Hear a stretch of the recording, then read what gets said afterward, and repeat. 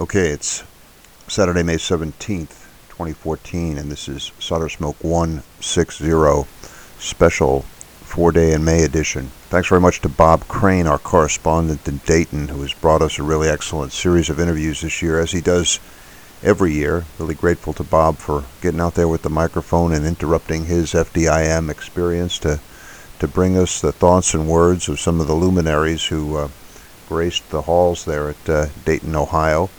Once again, I'm sorry I can't be there, but couldn't be there. But Bob is there representing Solder Smoke. We're going to kick off with a really nice interview with George Dobbs, G3 RJV.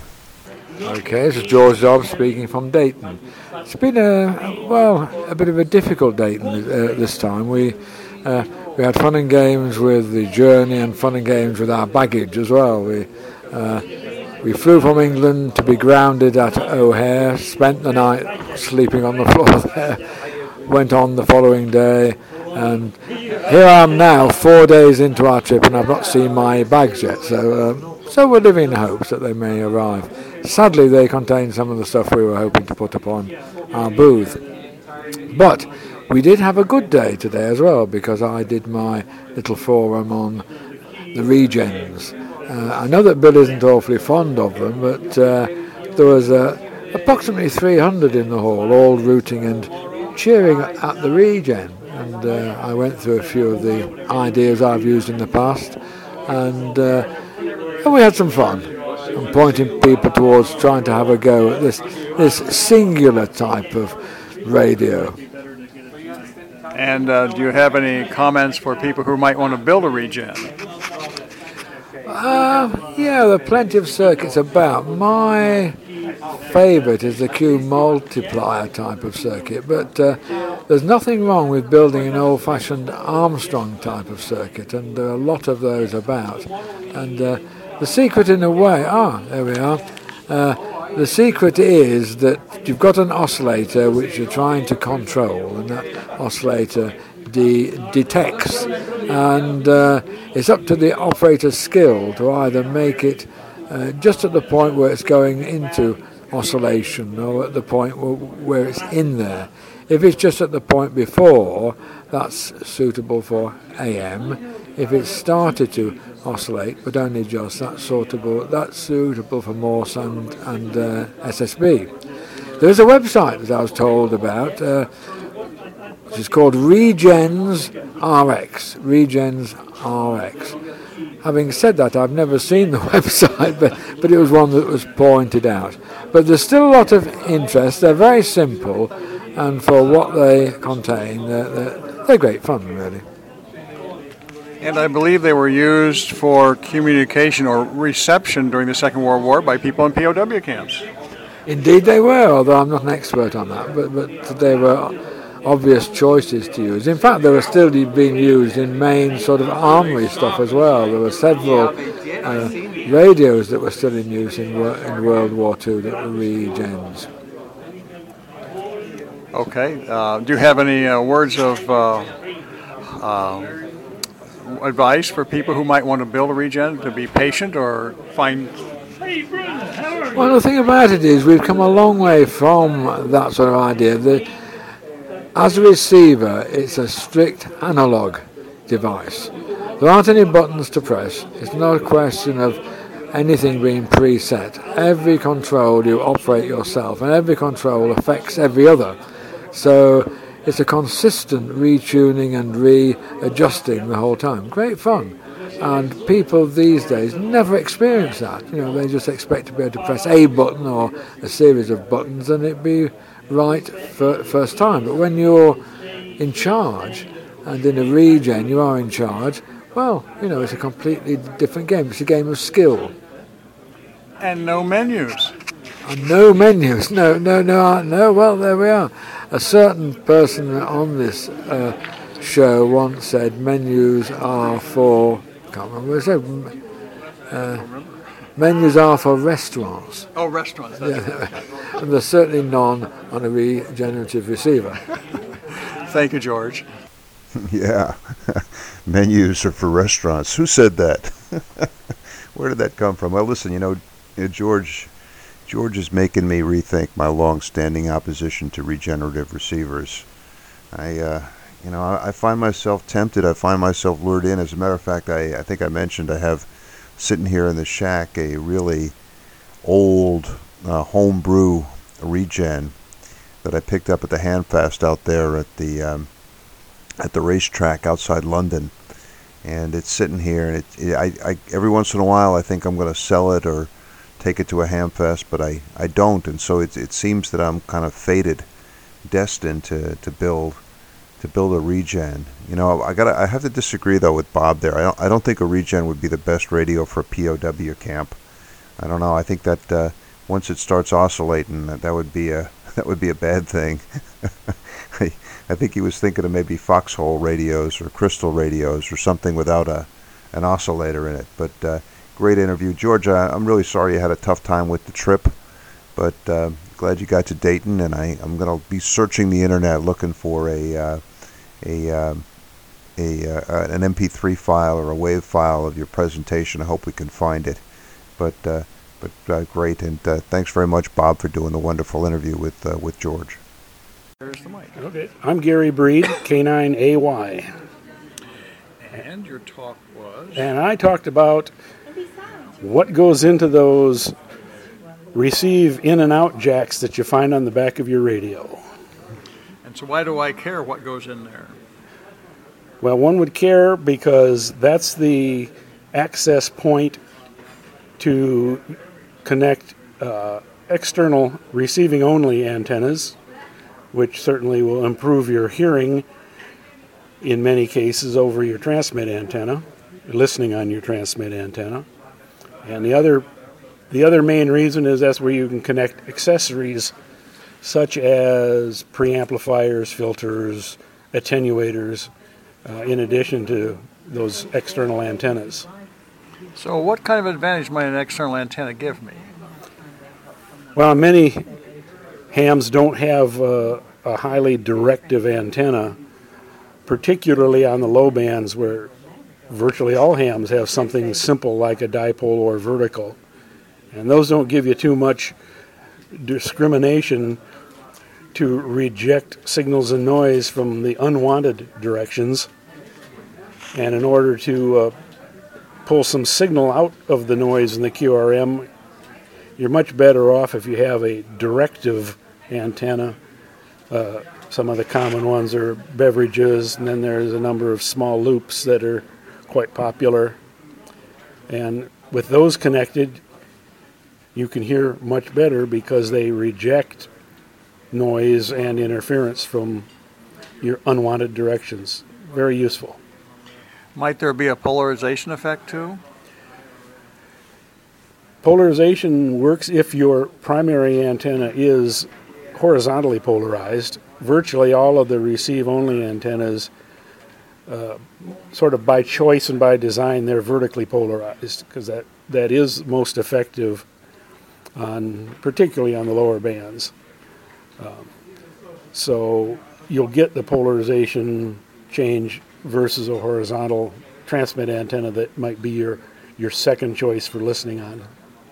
And how much of a gain might I get by doing that in terms of rejection of noise? The rejection would depend on the complexity of the antenna. A 1,000-foot long beverage antenna will have quite dramatic rejection off the sides, and if properly terminated, off the back. I mean, in excess of 20, maybe even as much as 30 or more dB in certain directions. That's the maximum, very effective. And the smaller antennas, these, the flag, the pennant, the K9AY loop, those all have a much broader pattern and will give you certainly some advantage, but maybe not as dramatic as you'd get from a much larger beverage antenna or an array of smaller antennas. Okay. And are there any references you'd recommend that I could read? The primary references there are two of them. One is the ARRL antenna book. It's full of good information. And the second one is Low Band DXing by John ON4UN. I'd say his last name, but I'm not sure how to pronounce it. Neither am I. I'm not real good with Flemish names. But those are the two primary references. There's also the top band reflector on the internet, which is accessible through contesting.com website, and that's a good discussion group for low band. And the low band places are where receive antennas are discussed the most, because that's where they're used the most. Okay. Is this available on only high-end equipment, or does other equipment have it, or is it pretty standard these days? I'm not aware of all of them, but there are some of the, let's say, the lowest budget ham transceivers that do not have the receive antenna capability built into them, and they may require possibly an external box or modification. But most of the mid-level and higher all include jacks for an external antenna these days. Hams have become much more aware of them over the past 10, 15 years as the low bands have gotten more popular because of LORAN being phased out and new allocations given worldwide to other countries that had very little or even no access to the 160 meter band. And we've had 80 meter band readjustment here that I think has encouraged more activity. I noticed that even something like a K2 has an external antenna, or a secondary antenna. Yeah, the K2 has an external antenna jack, but that is part of the 160 meter module. That is an option for the K2, but they were thoughtful enough to not only add that band, but put that receive capability that's commonly used on that band. Wonderful. Do you have any other comments? You're having a good time here? I'm having a wonderful time here at FDIM and the Hamvention, and like I said, the bottom line of the talk I gave is that if you can hear better, you will work more stations, whether you're QRP or not. Well, we QRPers need all we can get, right? Yes, we do. Thank you. You bet. Glad to contribute. All right, thanks very much, Gary. Very interesting. Yeah, I'm thinking along the same lines. You know, my antenna project that I've been talking about is putting up a kind of a directional, simple, lightweight wire, two-element beam. I had been thinking about the hex beam, but lately I've been leaning towards a monoband Moxon, maybe for 17. Some of them are really simple. And you know, when you think about it, you put up a two-element beam, the gain over a dipole max is going to be around 3 dB, about half an S unit. So that's not really such a big deal on the transmit side. I guess that the advantage though is front to back. And as Gary said, if you can hear them better, if you can knock down some of that noise, that's a good thing. So also I talked to a guy yesterday on 17 meters who was using an inside the house 2-foot loop, and he was quite strong with 100 watts going into the loop. I was quite intrigued, quite suspicious, frankly. I mean, I'm not suspicious of what he was telling me, but I really just don't get the theory of how that works and how you could get a really effective radiation on a loop that small. So I have to look into that. Anyway, thanks very much for that, Gary. Very interesting, and thanks also to Bob for doing the interview. Okay, let's see who's next. Hi, my name is Chris Testa, KD2BMH, and I came here to Hamvention to present a project I've been working on called the White Box. The goal is to mix a smartphone and an HT into something new that we call the HT of the future. And what frequency range do you cover? The radio will be able to cover 50 megahertz to 1,000 megahertz with 1 megahertz of bandwidth. Whoa, that's pretty impressive. And I can use my phone for this? my smartphone for this, or Well, I have to put it into an HT, or is it a separate piece of equipment? So the idea is that it's kind of like a new smartphone. It has a touch screen. It has an application processor like your iPhone or your Android phone. We would like it to run Android. But instead of having a Qualcomm Gobi modem that connects to the 4G LTE network, I'm working on a baseband modem that is more narrow bandwidth that we could amplify to higher power levels and use amateur modes on it. Wow, and what was this going to cost me in terms of cash? I don't have a great answer for that yet because I'm still in the prototype stage.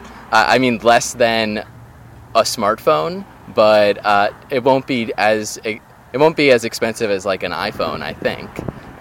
It depends on kind of the specs, and I'm still working out exactly what it would be. To give an example, when I'm making a prototype, to make a prototype of 1 could cost $1,000, and then when I make 10, it costs $500, and then when I make 100, it could cost $200, and then I make so the more I make, the cheaper it gets, and actually the smaller I can make it, because if I can do a big build, then I can use a many-layer circuit board and really shrink down the size of the components.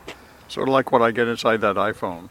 Yeah, exactly. And at this conference, I have an example of I've ripped apart every smartphone that I could get my grubby hands on, and probably the pinnacle is the iPhone. And when you rip it open and you see how small the motherboard is, it's really incredible. And all the space that they shrunk down on the side of the motherboard, they put into a bigger battery, and that's why your Apple iPhone products always are like the longest lasting battery ones. It looks like that motherboard's a little bit bigger than my thumb. Yeah, it is. It's probably 2 thumbs put together, and that's it. And it has 2 complete computers on it. There's the application processor, which is the part that you interact with and is running iOS or Android, and then there's the baseband modem. I might have repeated myself there. Oh, that's okay. Can I update the device you're building? Okay, I don't know what to call it. Yeah, so the baseband modem is architected like a software-defined radio. So it's software-defined. It's not a direct conversion software-defined radio, but I use a chip inside of it called an analog quadrature modulator. And what this chip lets you do is it lets you work in the same sort of math that you do with software-defined radio, exactly the same.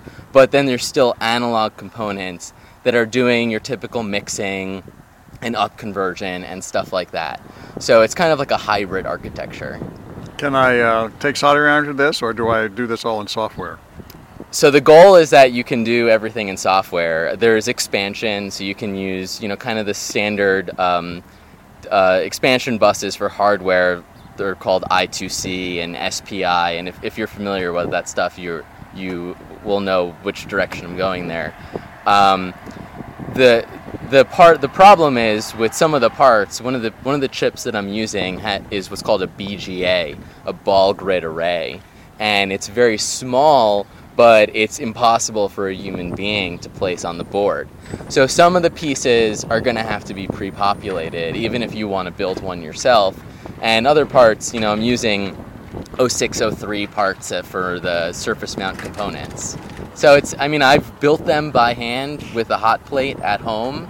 I think, it's a long process to do it, but it's rewarding and possible. So, don't shy away from trying that crazy hardware project, because I'm a testament that you can do it. Marvelous. Sounds like this is going to be the future. Well, in some ways, yes. Yeah, I hope so. I think a lot of people come up to me at Hamvention and they say, this is what we've been waiting for. Why don't we have an Android-based HT? Like, where has this been? And I think for the youth, a lot of people, they look at an amateur radio and they see a bunch of knobs and they don't see something that looks compelling for them to learn about. But if they had a PAN adapter built into their touch screen and they could just swipe across and see the spectrum, I think that's going to excite a lot of younger folks to get into amateur radio. Yeah, there does seem to be kind of a bifurcation of the community. There are people who are comfortable with software and computers, and there are people who are comfortable with hardware. And Right. there are people comfortable with nothing, none of those. Right. Yeah, for me when I was younger, it was very hard to convince my mom to buy me a soldering iron and let me sit around and melt stuff on the kitchen table. And she finally let me get a book on C programming, and I became a software engineer. But as I got older, I realized that my passion really is for designing hardware and software and kind of that intersection where they come together. So, this is kind of living my childhood dream of getting to build my Dick Tracy watch or whatever. Sounds like you're having fun doing this. Yeah, it's what I've always wanted to do. It seems what I've meant to be doing. So. Okay, if I wanted to find out more about it, would I go to a website or order a book or what? Yeah, so I have a website. It's at http://radio.testa.co. And there's also a Facebook page for the Whitebox project that you could like and follow there. And also I'm very connected with the Tapper community. So Tapper is a group of hams that are really focused on pushing forward software-defined radio and pushing the boundaries. And they've been really helpful for me on, getting the right people and access to the right equipment to build this. Okay, what's TAPR stand for? I don't remember. It's the Tucson Amateur Packet Radio Group, and they were there at the beginning when APRS standard was put together, and they kind of housed that, and they work on something called the HPSDR project, the High Performance Software Defined Radio, that maybe you've heard of before, and yeah, so that's what their group does. They've expanded a lot because I hadn't seen them much in the past. Yeah, I think, so they've been doing digital radio and packet radio since I think they started in 1982, which is 3 years before I was born. And so now that software radio is becoming more and more popular, this is the crew that has been focusing on that for, 10 years. And so they really are, the experts all kind of grouped together, and it's great. They have a conference every year called the Tapper Digital Communication Conference. This year it's being held in Atlanta in September, and there's always really great talks. A lot of software radios that you've maybe bought at Hamvention or other places were first introduced at a Tapper DCC. Wow, sounds like something that I want to learn more about. Yeah, go check them out too. I think it's just tapper.org. Okay, well, thank you very much. Thank you. Oh, wow. Thanks, Chris. Wow. As I was listening to Chris talk there, I was over at the workbench, and I had in my hands a Heathkit HW101, and I was thinking that I am experiencing simultaneously two real extremes in technology. That HW101, it has knobs, it has no menus. All the parts can be placed in there by a human hand. And so what Chris was describing is so far more advanced. And I found myself kind of in the space of a few minutes. Look, George Dobbs I find myself compelled to build a regen from the 1930s, and here Chris has me kind of thinking that I really should get a little bit more involved in microprocessors and menu driven devices and things like that. Very interesting. I do have a smartphone, so I'm not completely disconnected from what Chris was talking about. I do have a smartphone, and I use it. I listen to podcasts on it. I listen to other people's podcasts. A lot of good stuff out there, guys. And Chris, very interesting, and thanks for sharing that with us. I'm going to have to study up on some of this stuff. I don't know if I'm going to get fully into it. It may be, I may be closer to the world of the HW101.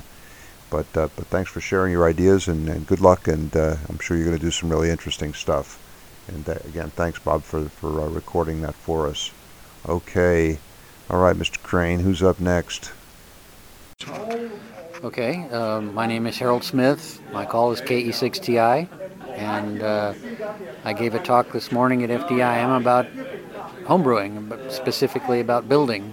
I talked about various techniques for building, such as printed circuits and Manhattan and perf board and ugly style. And I had some tips for builders like winding toroids and soldering and scrounging cabinets and mounting parts and such. And taking careful notes. And taking careful notes. I wanted to end with that because I wanted people to remember that. So you take notes about what you didn't work and what did work. Take notes about everything. The more information that goes into that notebook, the less you're going to have to try and find later. Unless of course you lose the notebook. But ideally you keep track of the notebook and then all your information's in one place. That's the idea. It always helps to come back later and go, oh, that's why I did that, right? Exactly. It's what did I do here? Why is this one different from this one? And I not only have the notebooks, but of course I have the two circuits marked with their references to the notebook. This one says book 5, page 33. That's how I mark it. It would be B5, P33. On the circuit board? On the circuit board. Just written on the circuit board in a non-fading ink. And so I would know to go book, notebook number 5, page 33, and there's that circuit. And this one's, book 3, page 185, and I go to there and I can compare them. This one's biased. This one's running a little bit hotter. This one's biased a little bit higher. This one's whatever. I can see what the differences are, or whatever. I keep notes on everything now as carefully as I can. How about cabinets? Where do you get a cabinet the right size? Well,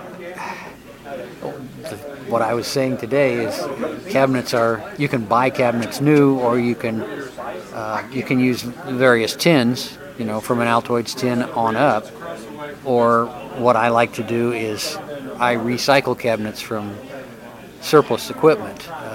The computer and medical and industrial industries, or whatever industries, generate a lot of instruments that are now obsolete. And they end up in surplus dealers, or they end up in flea markets. And I buy them and recycle the cabinet. I'll recycle as much as I can. I don't just recycle the cabinets, but the cabinets are a special prize if you get a nice cabinet. And a lot of industrial type electronics comes in very nice cabinets, so you can get nice cabinets relatively cheaply, especially if they know it's you're looking at it as a cabinet. I actually had a guy in the flea market at Dayton. I want to say about 4 or 5 years ago, and there was some piece of something or other there. It was some medical thing. And it was sitting there, and I picked it up, and I was looking at it, and the guy comes over and says, "Let you have it for $100." And I said, "I'm just looking at it as a box. It's just a box to me." And he says, "Oh, okay. Well, how much would you give me?" And I said, "Well, how about $3?" And he said, "Sold." From 100 to 3. I mean, he didn't want to take it home. He thought, well, maybe this guy knows what it is and he can use it. But I'm sure I was the only guy that looked at it the whole weekend. And $3 was better than nothing, and he didn't have to take it home. So, and then I took it home and I pulled the guts out of it. I don't know what was in it. But usually there's something useful. I mean, usually there's a power transformer in almost any piece of equipment. There's always some connectors, not necessarily useful ones, but usually, there's something you can use, and you may be able to get parts off the PC board, and then the cabinet itself. You can clean the cabinet up, repaint it if it needs it. Sometimes I'll replace the panels if they've got a lot of holes in them, or the holes aren't in the right place. I'll get a piece of sheet metal or a piece of PC board and replace the panel or cover the holes in the panel. But it's not hard to recycle a cabinet, and they make for very nice looking homebrew radios. Usually very sturdy.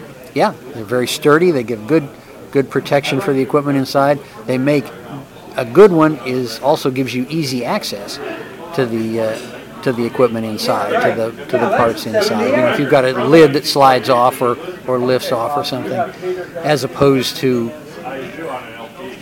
you know, a soldered closed tin or something where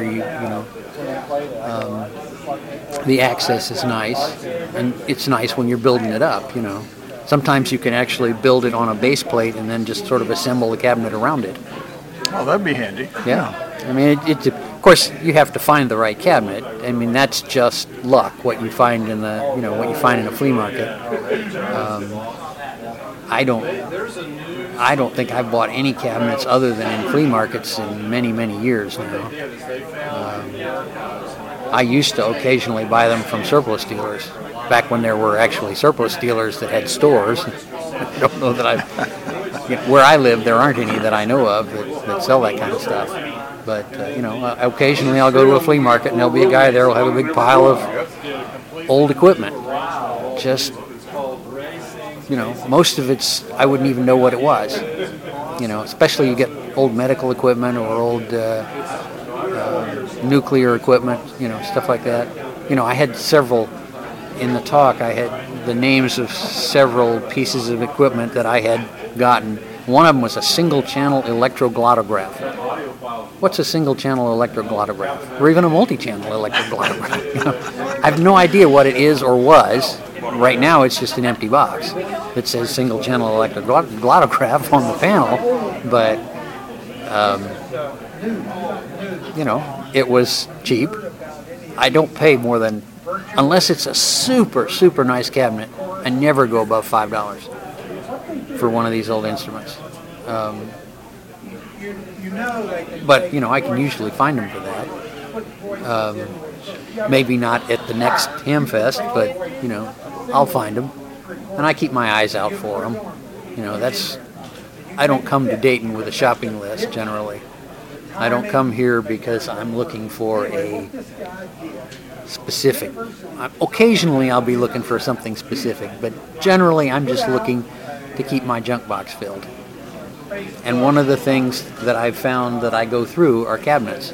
If I build a radio, I use a cabinet, and I like to have a variety of sizes and shapes because that makes it easier to get the right cabinet for the radio. So, that's one of the things I buy when I come here. Okay. Is your station pretty much homebrew then? I was thinking about this when I was working up the bio for the presentation today.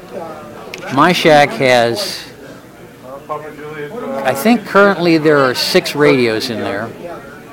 The only equipment in the shack that I didn't build myself, there's one power supply, there's an old Radio Shack DSP, there is a table lamp, and I've got a couple of keys. I forgot to mention those when I was putting them on the thing. There's a couple of straight keys. Well, a straight key and a paddle. And everything else there, all the radios, the SWR bridge, the Transmatch, some switching equipment, is all homebrew. There are no commercial radios. There haven't been any commercially built radios in my shack for quite a few years. A great thrill to tell people it's all homebrew. It is. It's, when I got into radio in high school, it was just magical. I could get on the air. I mean, I could talk to people around the world, and it was magical. And at the same time, I got into building equipment. But once I started getting, nice equipment, once I got some money and I could buy commercial gear, then I did that, And I kept on building. I'd build a radio, and I'd put it on the air and say, yeah, it works. And then I'd put it on the shelf. And what stayed on the table on the Radio Shack was the commercial radio, the commercial rig. And at some point, it was at least 10 years ago, I was sitting there, and I got on the air, and I called a couple guys, and I chatted with a couple guys, and I turned the radio off, and it's like, what happened? This used to be a lot of fun. Now it's like making a phone call to a stranger. And it just wasn't, the thrill wasn't there anymore. And I got thinking about it and said, well, what is fun? Well, it's fun putting my own, the stuff I built on the air. So I thought, well, let's do that. I had an HF, a standard 100-watt synthesized HF transceiver, and I sold it. And I put a homebrew radio in its place. It was the only one I had at the time that was fully finished and still functional. It was a 40-meter CW radio, and I put that on there, and all of a sudden it was fun again. It's homebrew, and okay, it was a QRP rig, so I wasn't breaking pileups anymore. Not that I was ever even trying to, that hard to break pileups, but it was just fun. I get on the air and I could talk to people, and I had something to talk about, because the rig here is homebrew. Really? You mean like a Heathkit? Well, no, I built this myself. Really? And people wanted to know about it. It was not just the fun of building my own radio, but it was something to converse about. It was something that we were both interested in. Not everybody was, but it was something. Oh man, I've always wanted to do that. How hard was it? Well, so. The first one was harder than the last one, but I've learned something from every one of them. So now I've got mostly monoband radios. I've got a couple of dual band radios that cover a couple of 40, 30, things like that. Most of the radios I have are still CW, primarily because the CW radios are simpler to build. But I've been building sideband radios now. And some fairly sophisticated stuff. I mean, the one I built last spring is not a world beater. It's a 7-watt, 20-meter sideband radio, but it's got an RF clipper in it, for instance. So sounds a lot better than 7 watts. When you listen to it, and people have commented on, really? You sure that's only 7 watts? It's just fun. That's why I do it, because it's fun. That's why we're all in this hobby. It's fun. It's fun. And that, for me, is what's fun. Absolutely. Thank you. Wow, you're welcome. Wow, Harold, that was wonderful.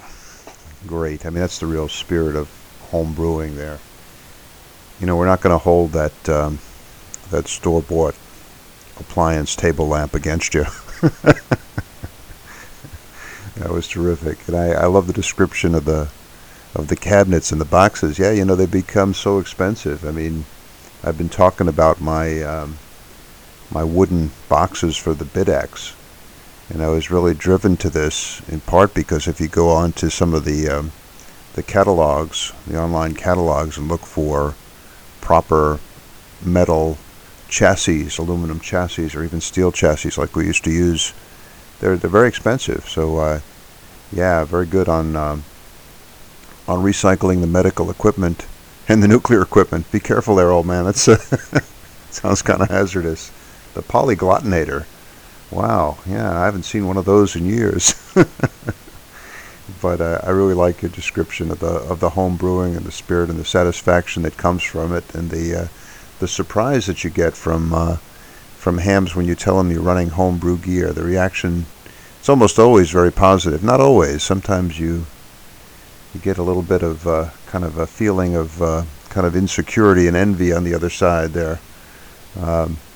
But most guys, I think, react very, very, very positively to it, and fine on all the projects there, Harold. I really enjoyed listening to your description of the projects and the satisfaction that comes from getting on the air with homebrew gear.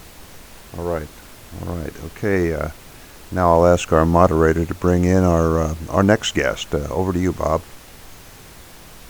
Good afternoon. My name is David Kreit. Call is NM0S. We're here at 4 Days in May at the presentations, and just concluded my presentation entitled POW QRP. And can you give a little synopsis of the talk about how people built QRP radios or receivers? Oh, yeah. Presentation was on improvised radios in the Philippine POW camps, particularly one that was well documented, built by a young kid from New Mexico, Russell Hutchison, a radio boy who built a radio hidden in a canteen with which he was able to hear news reports from shortwave stations in America and boost the morale of the prisoners in that camp. And how did he get the parts to build that radio? Well, of course, being in a prisoner of war camp, you couldn't go to Radio Shack, and literally if you were discovered in possession of these contraband parts, you could be executed. So he came up with a very clever scheme. He volunteered to work in the camp machine shop repairing radios. And whenever he repaired a radio, he would, on occasion, sneak out a part, claim it was broken, and ask the guards to go to Manila and get a replacement. And over the course of months, he, one piece at a time, managed to sneak out enough components to build his radio.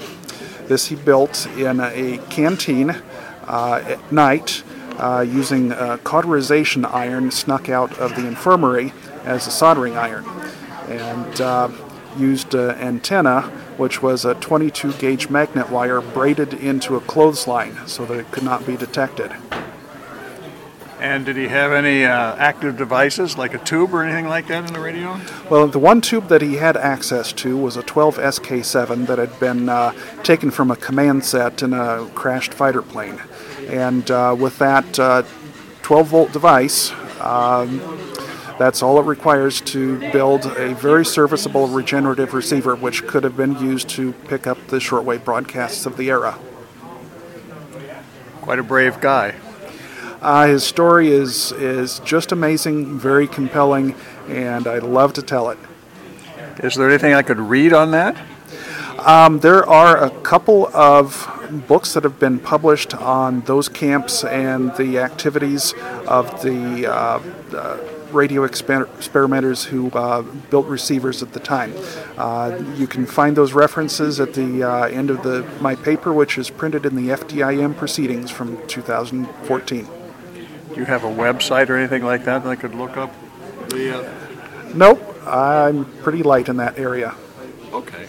Well, thank you very much. Very welcome. Well, shows you how much I know. There I was saying that they weren't, that it wasn't a good idea to use regens in the POW camp. And here David comes along and shows you how wrong I can be. Very interesting. And I feel like I'm the victim of some sort of vast regen conspiracy here to pull me into regenerative receiver construction. This is very very intriguing. And fine, David, on the use of the cauterization iron. We seem to also have kind of a medical equipment theme running through this show. But I know there's a second part. I think there's part 2 with David, so we'll go to that now. You're back on the air. Okay, if you want to find out more information on this topic, there are 3 references from which I drew for this presentation. The first is a book by Dorothy Cave, which is entitled Beyond Courage, One Regiment Against Japan. And she had interviewed Russell Hutchison, she being a New Mexican historian, and got a lot of the first-hand account of the events that had transpired. Another good reference is Gavin Dawes' book, Prisoners of the Japanese, which gives a little higher level overview of the events. And the definitive reference to talk about this particular radio is the account by George Thompson entitled The Army in World War II, the technical series, The Signal Corps, The Outcome, published by the Department of Army in 1966. Marvelous, thank you. You're very welcome. Hello, this is Craig Behrens, NM4T, also known as No Money for Toys, and the Huntsville Guy. I'm the guy that does the 2 days in Huntsville events in August, and I'm currently being interviewed here at 4 days in May 2014. I've been asked to talk about what my forum today was all about, which was about Arduinos and Rebels and adventure, with people with QRP. And basically, it's talks about Buddy Pull and the Caribbean DXpeditions and the camaraderie and fellowship and that you get with not just your team but with the people on St. Lucia. And it talks about technology like JT65 that's done with a brand new mode of modulation in a Rebel, which is a CW only kind of rig, and about how you can pull small teams together. In our case, 4 of us, we call ourselves the QRP Skunkworks, to do these kinds of projects in less than 4 months and have fun with the new convergent technology that's empowering us basically to do things that shift paradigms and take us into new realms that cross borders with survivalists, cross borders with the maker world, and all the other traditional electronic marketplaces like medical and so forth. So that's kind of a brief summary, of what the mischief we're involved in right now. Okay. And the Rebel is a Ten-Tec, inexpensive. Yeah. In fact, I just came from the auditorium here at 4 Days in May, where Ten-Tec announced their new product, the Patriot. So now you have the Rebel, $199 Arduino-based CW 2-band QRP radio, 40 and 20 meters, that we've got doing JT65 and all kinds of other things that we're going to demonstrate tonight, such as GPS and custom color displays and things like that built in. But now Ten-Tec's gone and done it again. They've announced their follow-up to that, a new product, Arduino-based also, does the same kind of thing. It's called the Patriot. It also does 20 and 40 QRP, but at this time it not only does CW, but it does the digital modes and single sideband. And the hot off the press, their target price for this to be in production this August or September coming is going to be $399. And the thing to know about those, per your question, is that this product's made for us to either tailor it and make it our own by changing filter widths, adding iambic key software, things like that, or doing total functional transplants, by taking the code that the Rebel comes with and overwriting that with our custom JT65 code to do complex, computationally intense type digital modes. So the new sideband rig will address a much larger market with the same abilities to tailor and do design projects for yourself. And so this is a project or a device or transceiver that you can modify via software you download from various sites, or are there people writing it so that you can do this easily? Yes, and that's the question to ask right now, because there's, for the Rebel, the CW only rig, they have a Ten-Tec users group, a Yahoo group, where people put online code to do all kinds of functions, schematics to design little daughter boards, and there's a breadboard resident with the chipset, Arduino chipset, and of course same applies now with the new Patriot. So you can go to the new Patriot user website that's just now being open, and you can track the Patriot getting into production and going into sales over the next few months. And you'll see that there's a migration right away when it comes out of a lot of existing code that will be translated and shifted around so that it works in the second unit. so that you can go right to the users group and you can buy cookbook schematics or software and download it into your new rig and have it do those functions. And as an example, with the Rebel, with JT65, you use the sound card in your computer and a couple cables, and there is no additional hardware to do JT65 with this new design that in another world would be proprietary or patentable. It's in the spirit of open architecture, as is the rest of the Rebel and Patriot stuff. I would imagine this would be popular with the younger folks who are more familiar or comfortable with software than hardware. Absolutely, and of course with the new Patriot, having the digital modes is great, not having to try to do good CW, also being able to do sideband is great. But the original Rebel for $200 is still the best bargain in town. You can't believe the things you can do with that. If you're doing SOTA, or if you're a survivalist kind of person, with a Rebel for $200, you have an emergency communication unit with $30 worth of parts. It gives you GPS. It gives you a display. It gives you additional functions for doing CW well, like an iambic keyer. And those are the kinds of things you can cookbook in.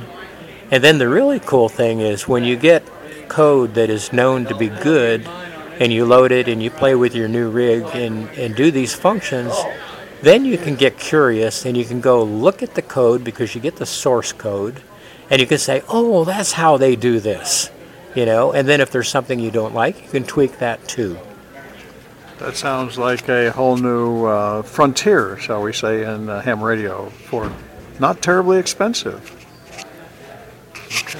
Yes, it's very expensive. And to cap this off, this is enabling technology. This is, and I don't have to predict because it just is, a paradigm shift in amateur radio that now goes into the world of the makers and the survivalists and people that do these other lifestyles. It's an exciting time, and we've only begun to imagine the kinds of things we can do with this technology. So we are not technology limited. Great. Thank you very much. Thank you. Oh, wow. That's fantastic. Thanks very much, Craig. And the QRP Skunkworks.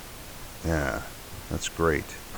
Arduinos, convergences, crossing borders, shifting paradigms. I think it's fantastic. I love the use of the JT65. I think I was talking about my limited adventures with that mode. Anything involving Joe Taylor, and that's the JT and JT65, of course. I find very, very interesting. And a while back, I'd built up this little double sideband direct conversion 30-meter rig, and managed to get the JT65 software going, and made quite a few contacts with it. Very interesting, and so much that Craig said there is interesting. I find myself kind of closer to this kind of convergence of the technology than I was, frankly, with what Chris was talking about earlier, which was quite a bit further beyond me, anyway. The use of the Arduinos. I'm not. I struggle with this. I'm much more of a hardware-defined radio, analog, discrete component kind of guy. But you got to recognize the convergence and the paradigm shift that Craig is talking about. And every time I think about building a new BitX or the Minima, you just got to recognize that just in terms of the simple thing of generating the frequency for the local oscillator. It's hard to beat that the Arduino with an SI570 or an Arduino with a DDS chip. I've built VFOs, I've built VXOs but they have their limitations. And I mean, the virtue, I guess, there is simplicity, but in terms of frequency coverage and accuracy and stability and digital readout, all that, it's hard to beat the digital stuff. And very interesting about the Ten-Tec Rebel and the Patriot. I have to take a look at that, and we'll find for the sounds like some interesting ham radio stuff going on in Huntsville, Alabama, and the QRP Skunk Works. Thanks very much, Craig. Hi, I'm Bob Allison, WB1GC. I'm Whiskey Bravo 1 Golf Charlie Mike. I'm the senior test engineer at the ARRL laboratory. I'm actually here in Dayton, Ohio at this moment, and we're testing handheld transceivers that are VHF and UHF, your typical HT. Here we have 2 test stations, complete with power attenuators, watt meters, and spectrum analyzers. We're testing, one station tests VHF side of a dual bander, the other the UHF side. And what we're doing is we're testing each handheld for emission quality. In other words, we're looking to see what handhelds pass, or I should say comply, to FCC emission standards, and what handhelds fail to comply to FCC emission standards. So we're actually doing the measurements live here, and then reading the spectrum analyzer and grabbing measurements off the scope. For those that fail FCC emission standards, we're printing out some of the data here for our own purposes. We're identifying what makes and models fail to comply to FCC emission standards, and those makes and models will not be advertised in QST magazine. And we're compiling data here for a future article in QST. Okay. And normally you do a reviewing of all equipment, HF and UHF, VHF? Well, my job at the laboratory is as test engineer. I do all the testing for product review. Occasionally I do get to write a product review article. There'll be a few coming up this year. But there are many other authors that participate in writing and authoring the product review articles. But I do all the testing. Okay, thank you. Okay, you're very welcome. Good work. All right, great. Glad to see the ARRL's on the job there. Sounds very interesting. I was when they talked about doing the on-the-spot test. I was thinking there might be some draconian penalty imposed there. You know, that the the HT was then instantly destroyed. No, but not extreme. It seemed very reasonable, and glad to see the league is there at Dayton. And thanks to everybody at ARRL and QST for all the good work that they do for all of us. Great. Hey, special thanks to our correspondent at Dayton, Bob Crane, W8SX. Thanks, Bob, for doing such a great job for us again this year. Very interesting interviews, and I hope nobody minds my kind of sometimes tongue-in-cheek commentary here, but I liked all of them. It was really great, and it's just a good example of the kind of the breadth and diversity of technology that we're all involved in, and I really enjoyed it. I was working on the HW 101 here as I listened. I am thinking about doing kind of a bidexification of the HW 101. Stay tuned. Next week or next episode, I'm trying to get a special guest speaker to come in via Skype, and I think you guys will find that interesting. I'm trying here in 2014 to make the podcast a bit less of a monologue, so I thank Bob Crane for helping me do that by bringing all these great additional voices into the program. And next time we'll have the mailbag also, but I think I'm going to dispense with that for this round and make this sort of exclusively an FDIM special edition. 3 cheers for Bob Crane.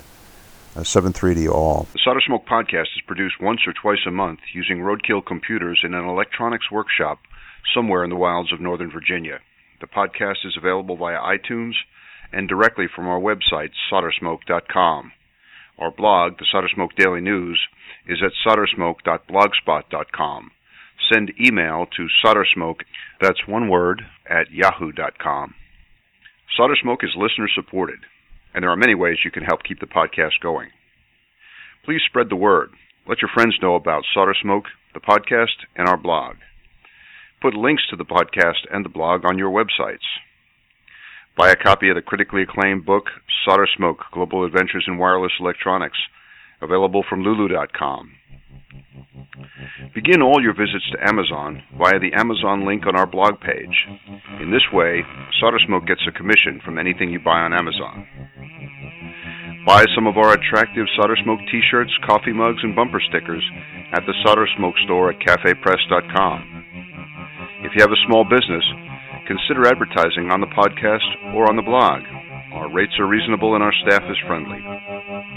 If none of this appeals to you but you still want to help, well, we have a donation button in the upper left-hand corner of the blog page. However you choose to help, we thank you for your support. Ciao, bravi ragazzi!